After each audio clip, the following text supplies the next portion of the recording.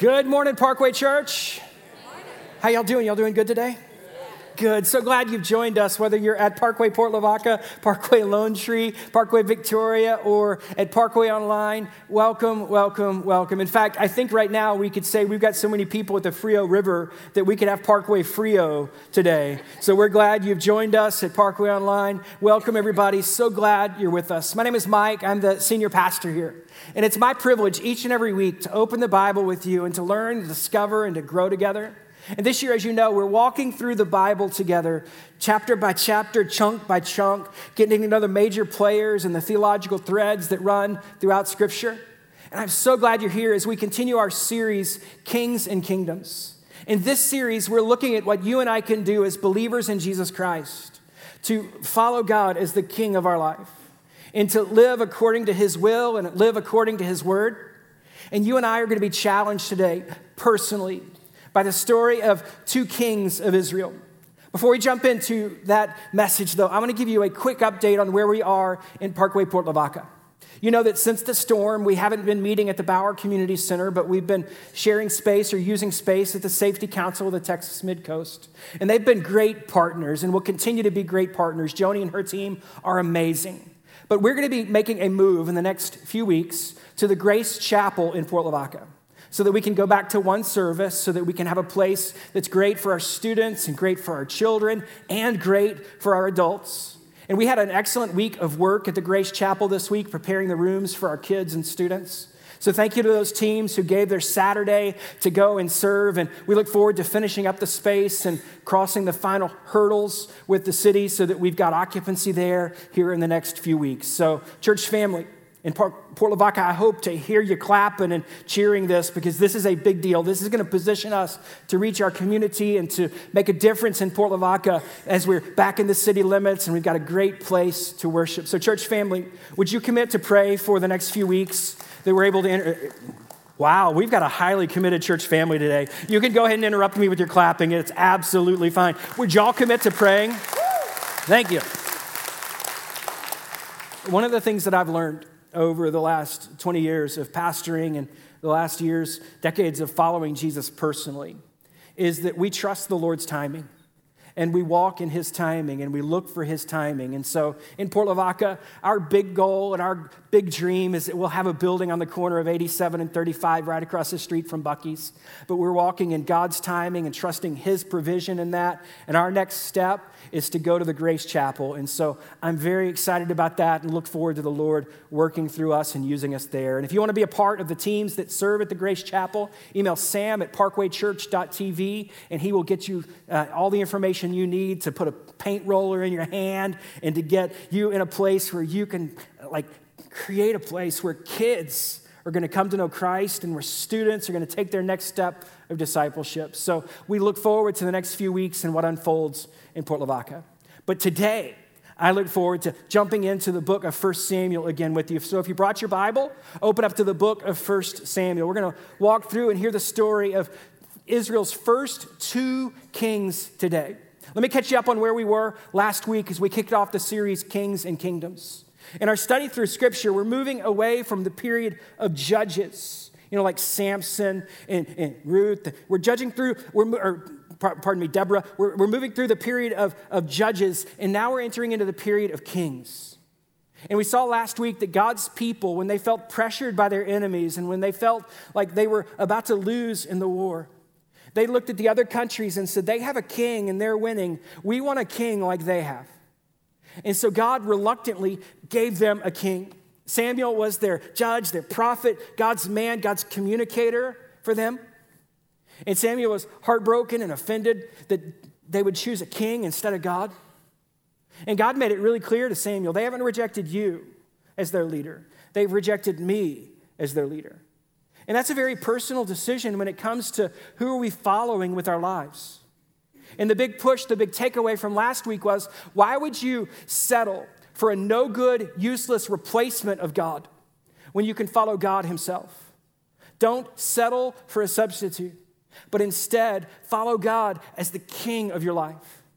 One of the warnings that Samuel gave the people of God was that if they gave themselves over to a king, that they would they would be subject to the king, and that the king wouldn't see them as his people, but the king would see them as his possessions. They would now be his. And so if they had a good king, they'd have a good life. If they had a bad king, they had a bad life. If they were able to follow God and the king was able to follow God and everybody obeyed, no problems. But if at any point something went south with the king or with the people, there was going to be a problem. And we see that as we look at the first two kings of Israel. So today we're going to get to know two major players in Scripture. The first one is King Saul. And as we hear his story, we're going to see how God chooses kings for Israel. We're going to see how God calls and anoints and empowers people to lead. And then we're going to get to know King David. And we're going to see King David, a man that we can really relate to, a man that we can aspire to be like in the good ways of his life. So let's jump in together. If you brought your Bible, we're going to start in 1 Samuel chapter 9, verse 2. Now remember, the people of God have requested a king, and now God is going to give them a king. And so the story picks up there. And so here it is. 1 Samuel 9, verse 2. Kish had a son named Saul, as handsome a young man as could be found anywhere in Israel. And he was a head taller than anyone else. So Samuel, and what did Samuel's name mean? Samuel's name means heard from God. So Samuel, the one who's heard from God, went out looking for the first king of Israel. And he shows up at Kish's place, and there's this really tall, good-looking guy named Saul. And you know that expression, head and shoulders above the rest? It likely came from a guy like Saul, right? Saul was, he stood out from the crowd. And Samuel looked at him and said, 1 Samuel 10:1. Then Samuel took a flask of olive oil and poured it on Saul's head and kissed him, saying, has not the Lord anointed you ruler over his inheritance? Now, that's kind of a creepy greeting if a guy in his early 60s shows up to you, pours oil on your face, and kisses you, right? This wasn't a creepy greeting, though. This was a very personal greeting. This was an anointing. When he poured the olive oil over his head, what Samuel did for Saul was reminded him of God's presence in his life and God's blessing on his life. Now, Samuel didn't carry the olive oil around for like cooking purposes. He carried it around for his grooming purposes and also because he knew he would bless the future king of Israel. But as that oil dripped down off his head and off his beard and onto his chest, it was a reminder of God's presence in his life. And then Samuel leaned in and kissed him, and that's a reminder of God's blessing in his life. And then just so that he wouldn't miss it, Samuel said to Saul, how great is it that you are going to get to receive God's inheritance? You'll be ruler over his inheritance. So in this moment, a new king was given to God's people. Listen to how 1 Samuel 13 describes Saul's leadership. Saul was 30 years old when he became king, and he reigned over Israel 42 years. So as we look at Saul's life, we're going to see some things that he really messed up on. And we're going to see some things that definitely could have been improved upon. And I want you to think personally about your life before we get too quick to judge Saul.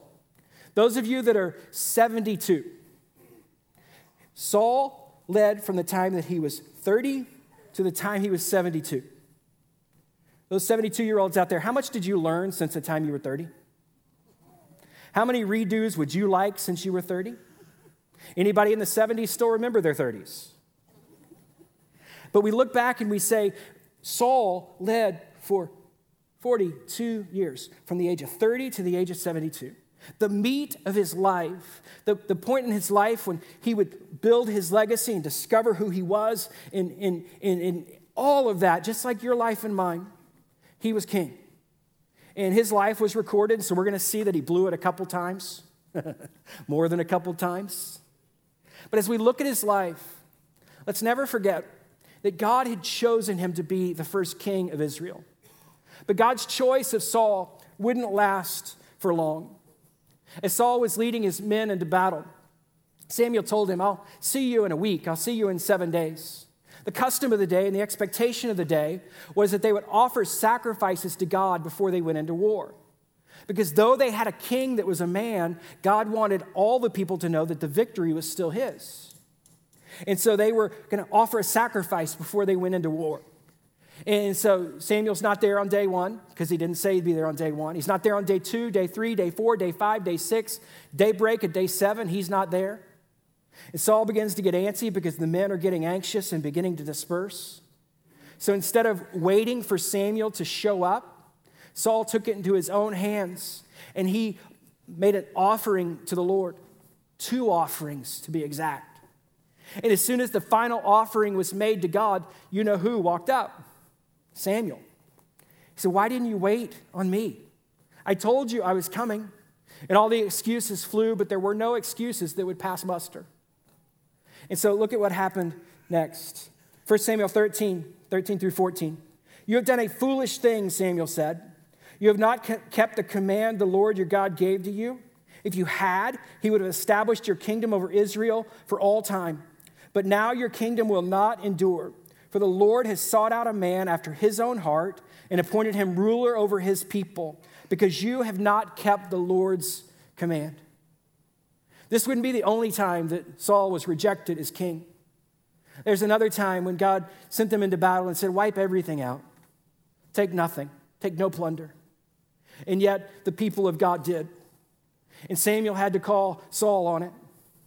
And again, he was rejected as their king. Can you imagine what it was like for Saul? He remembers that moment that he was anointed. He remembers that moment that he was declared king and given the leadership over the inheritance of the people of God. And yet now he's been rejected not once but twice. And he's been told by Samuel, who's heard from God, that God is now seeking out a man after his own heart and appointed him ruler over the people. Like Saul he's got no authority because God's not leading through him anymore. He's still got the seat, but he knows he's going to lose it. This was a very distressing time for the people of God, including Samuel. Listen to this. 1 Samuel 15, 10 through 11. "Then the word of the Lord came to Samuel. I regret that I made Saul king, because he's turned away from me and has not carried out my instructions." Samuel was angry, and he cried out to the Lord all night. And the Lord said to Samuel, "How long will you mourn for Saul, since I have rejected him as king over Israel? Fill your horn with olive oil. Fill your horn with oil and be on your way. I am sending you to Jesse of Bethlehem. I have chosen one of his sons to be king." So Samuel's down in the dumps. "God, why are you taking Saul? God, why do you regret? God. Why? What comes next?" And God says, "How long are you going to mourn for him? I've already rejected him. Get up, fill your horn with oil, and go to Jesse's house. For I have chosen a king." We pause right there and just remember that even when things seem like they're out of control and God's not in charge, God is still in control.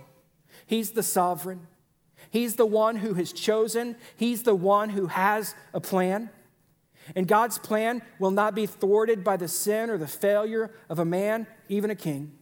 God's plan will not be derailed because you and I mess up. God says, "Samuel, get up. I've given you a king to go find. He's at Jesse's house." And Samuel gets really practical here with his next question to the Lord. 1 Samuel 16, 2 through 4. "But Samuel said, 'How can I go?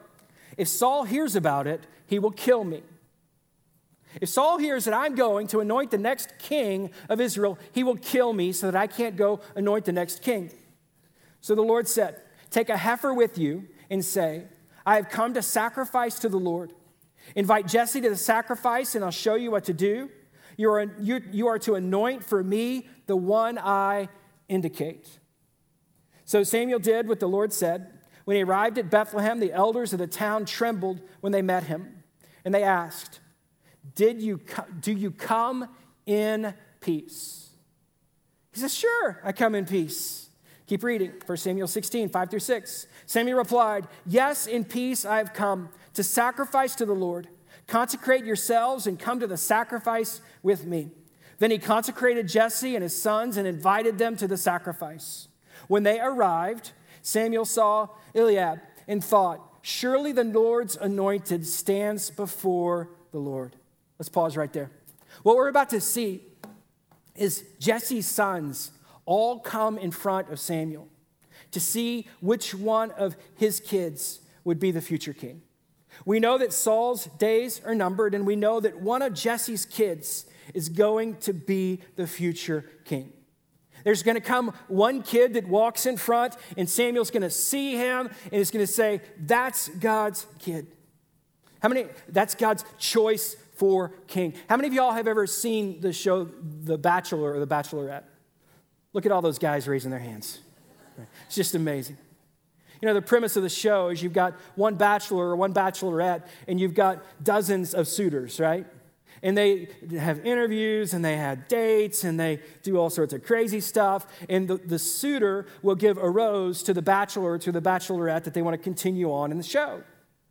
And so as we look at what God is going to do to choose his next king, it's not a rose that would be distributed, but it is going to be the blessing of God, the anointing of God that would be given.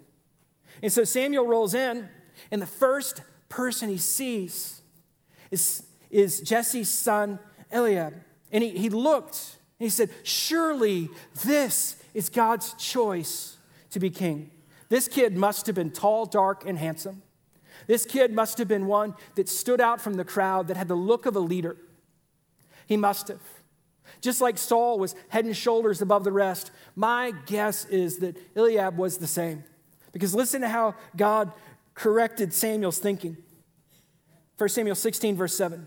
But the Lord said, do not consider his appearance or his height, for I have rejected him. The Lord does not look at the things people look at. People look at the outward appearance, but the Lord looks at the heart. And so God says to Samuel, hey, when we choose this time, it's not going to be about the height and the looks. Consider not his appearance or his height, but look instead at his character. I'm guessing that 10 years ago when the church looked at me as senior pastor, they said, consider not his height, nor his appearance, but look at his heart. And there's a lesson learned there. If you're in the dating world still, you got to know this. Chemistry will only take you so far, but character is what matters most. That chemistry that you feel based on height and looks, that will only take you so far, but it's the character that matters most. Don't look just at the outward appearance, but instead look at the heart of the person. And so that's what Samuel would do. So the procession would continue. 1 Samuel 16, 8 through 11. Then Jesse called Abinadab and had him pass in front of Samuel. But Samuel said, the Lord has not chosen this one either. Jesse had Shammah pass, but Samuel said, nor has the Lord chosen this one. Jesse had 7 sons. And 7 of his sons passed before Samuel, but Samuel said to him, the Lord has not chosen these. So he asked Jesse, are these all of your sons? There is still the youngest, Jesse answered. He is tending the sheep. Samuel said, send for him. We will not sit down until he arrives. So Samuel's orders from God were clear. Go to Jesse's house with a horn full of oil because you're going to get to see the king. And we're not going to look at the outside appearance alone. We're going to look at the heart because character matters. And then these 6 kids pass in front of him. And none of them are God's choice. So he asked the question, do you have any more kids? And apparently Jesse had ruled one out from being potential king because the baby was still out in the field as a shepherd. And so Samuel says, bring him, because he knows who God's choice is at this point. If he's got 6 kids and one's missing, the one that's missing is God's choice. So we're not going to sit down until he shows up. Keep reading. 1 Samuel 16, 12 and 13. So he sent for him and had him brought in. He was glowing with health and had a fine appearance and handsome features. I think that's funny that Samuel recorded that because just a few verses ago, he said, don't look at the outward appearance. And then now we say he's glowing and he's got a fine appearance and handsome features. So he's tan. He's got great cheekbones, right? But don't consider that. So David must have had more than just rugged good looks. He must have had a heart that God could see, could be used by him and molded by him. He had handsome features, and then the Lord said, rise and anoint him. This is the one. So Samuel took the horn of oil and anointed him in the presence of his brothers. And from that day on, the Spirit of the Lord came powerfully upon David. And then Samuel went to Ramah. Samuel went home. Now, how crazy is this scene? You've got 6 big brothers, and the baby brother comes from the field, and he's God's choice. How many of you guys are babies in the family? Oh, yeah. How would your older siblings respond if they are gathered at a family barbecue and all of a sudden you're chosen to be the next leader, not just of the family, but of the whole nation?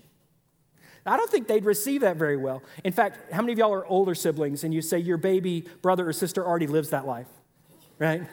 They aren't anointed that way, but they are annoying that way. But that's the scene.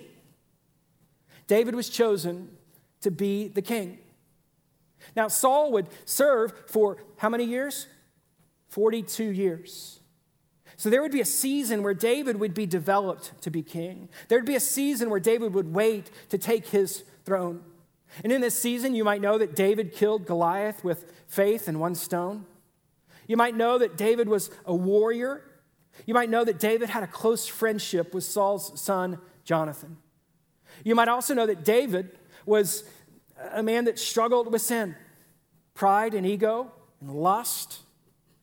He looked down one summer night and saw Bathsheba bathing. And instead of turning away, he took her as his and eventually killed her husband to cover up his sin, to cover up the adultery. We know that David is also a man that returned to God. If you read Psalm 51, you see the broken heart of a man who sinned. We see that David was pursued by Saul before he was king.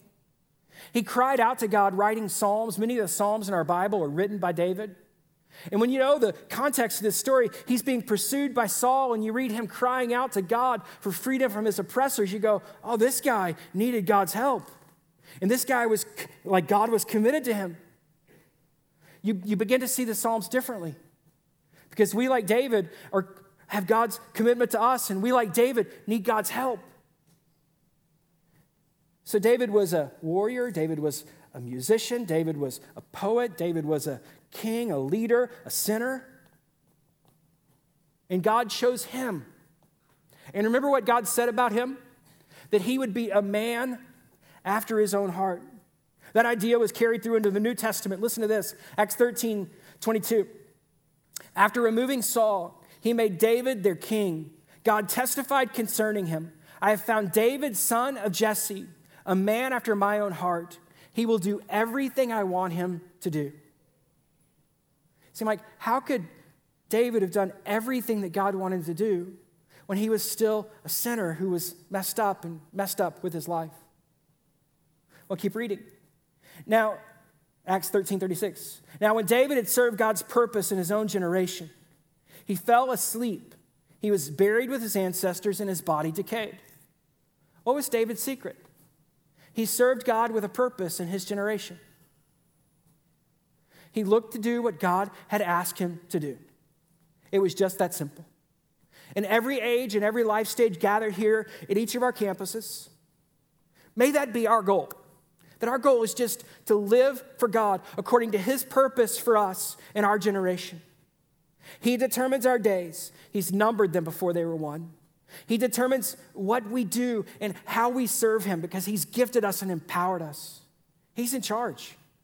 Our goal was simply, God, we're going to serve you with a purpose in our generation. We're going to do what you tell us to do. In the end, we're going to be laid in the grave, but not just in the grave. We're going to be laid in your hands, Lord, because we are trusting you and because we've believed in your son, Jesus, who's given us life. So I got 3 takeaways for you today as we look at applying this message of King Saul and King David to our life. First one is this, and you can fill in the blank.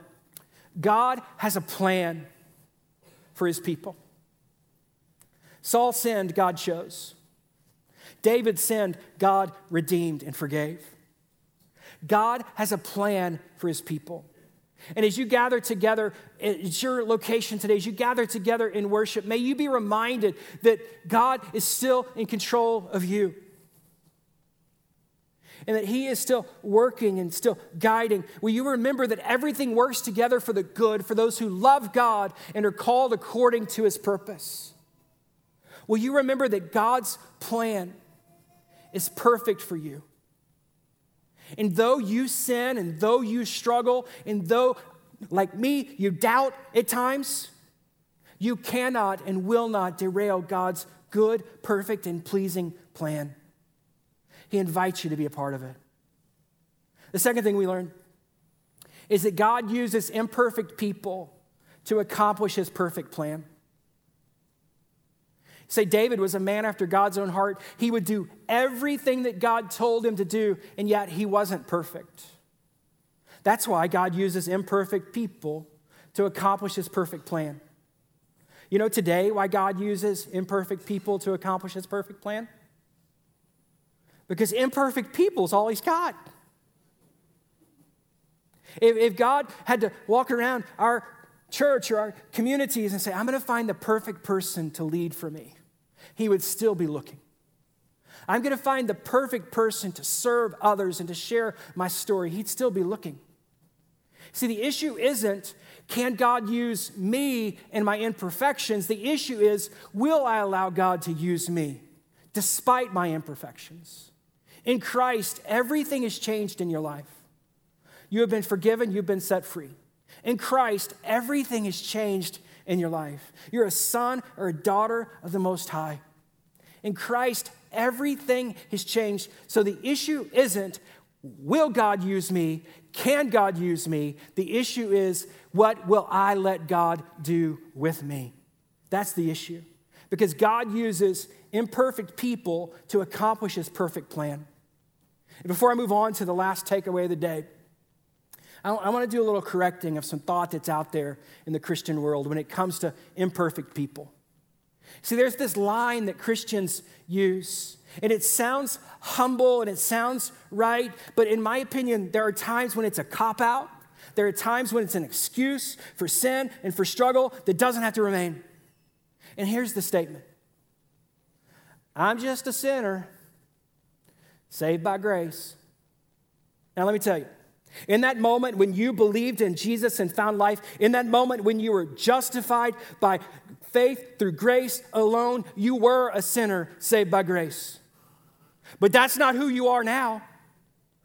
You are now a victor in Jesus Christ. You are now a son or a daughter. You are the residents of the Holy Spirit. You are one who's got a promised kingdom that's coming and a Lord that's returning. You aren't just a sinner saved by grace. You are a victor empowered by God to live a changed life. Don't settle for the cop-out when you can live in victory. Don't settle for the I'm a sinner saved by grace.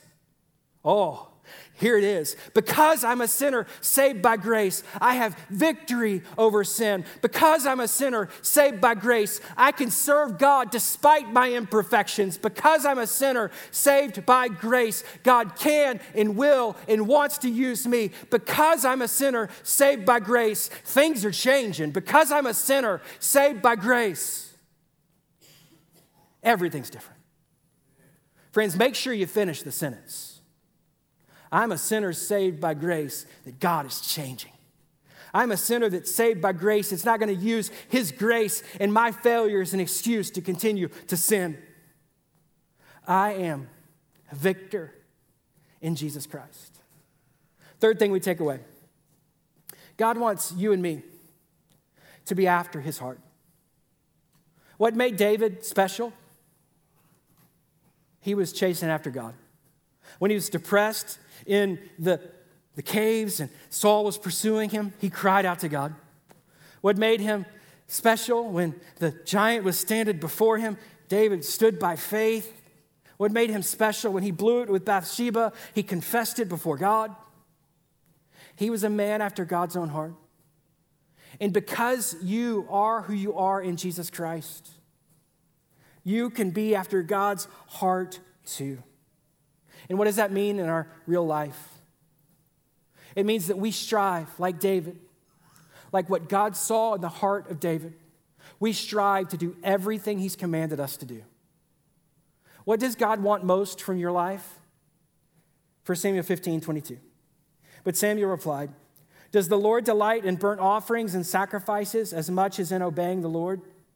To obey is better than sacrifice, and to heed is better than the fat of rams. What God wants most from you and from me, to show that he is the king of our lives, is to obey. It's not just a simple statement or an act of worship. It is a sacrifice of obedience. He wants us to heed his will and his word, which means submit or yield our lives to it. Friends, each one of us can be after God's heart in one simple way. I'm going to do what he's called me to do right now. Moment by moment, day by day, week by week, month by month, I'm going to do everything he's told me to do. Nothing more and nothing less. Because he is the king, and I trust him. Let's pray together. Father, we thank you for the chance to open your word. And Lord, I just pray you help us to be people that truly will submit and surrender to you as king. God, help us not be like Saul, who sinned by not waiting for you and who sinned by not obeying you. But help us to be like David, a man who was used by you despite his imperfections because he returned to you and because you chose him. God, as you've chosen us and as you've given us your Holy Spirit, we just pray that we would be like David, men and women after your heart who do what you ask us to do. As we continue to pray, if you've never believed in Jesus for life, the Bible says that you're a sinner who needs a Savior, and Jesus is the Savior and the Lord of all. And he invites you today to believe and to find life in him and him alone. If today's your day, you can mark it with a prayer. Jesus, I believe. I believe that I'm a sinner who needs a Savior, and you are the Savior of the world. Thank you for coming for me, for dying in my place and being raised again from the dead. Today, I believe. Thank you for giving me life.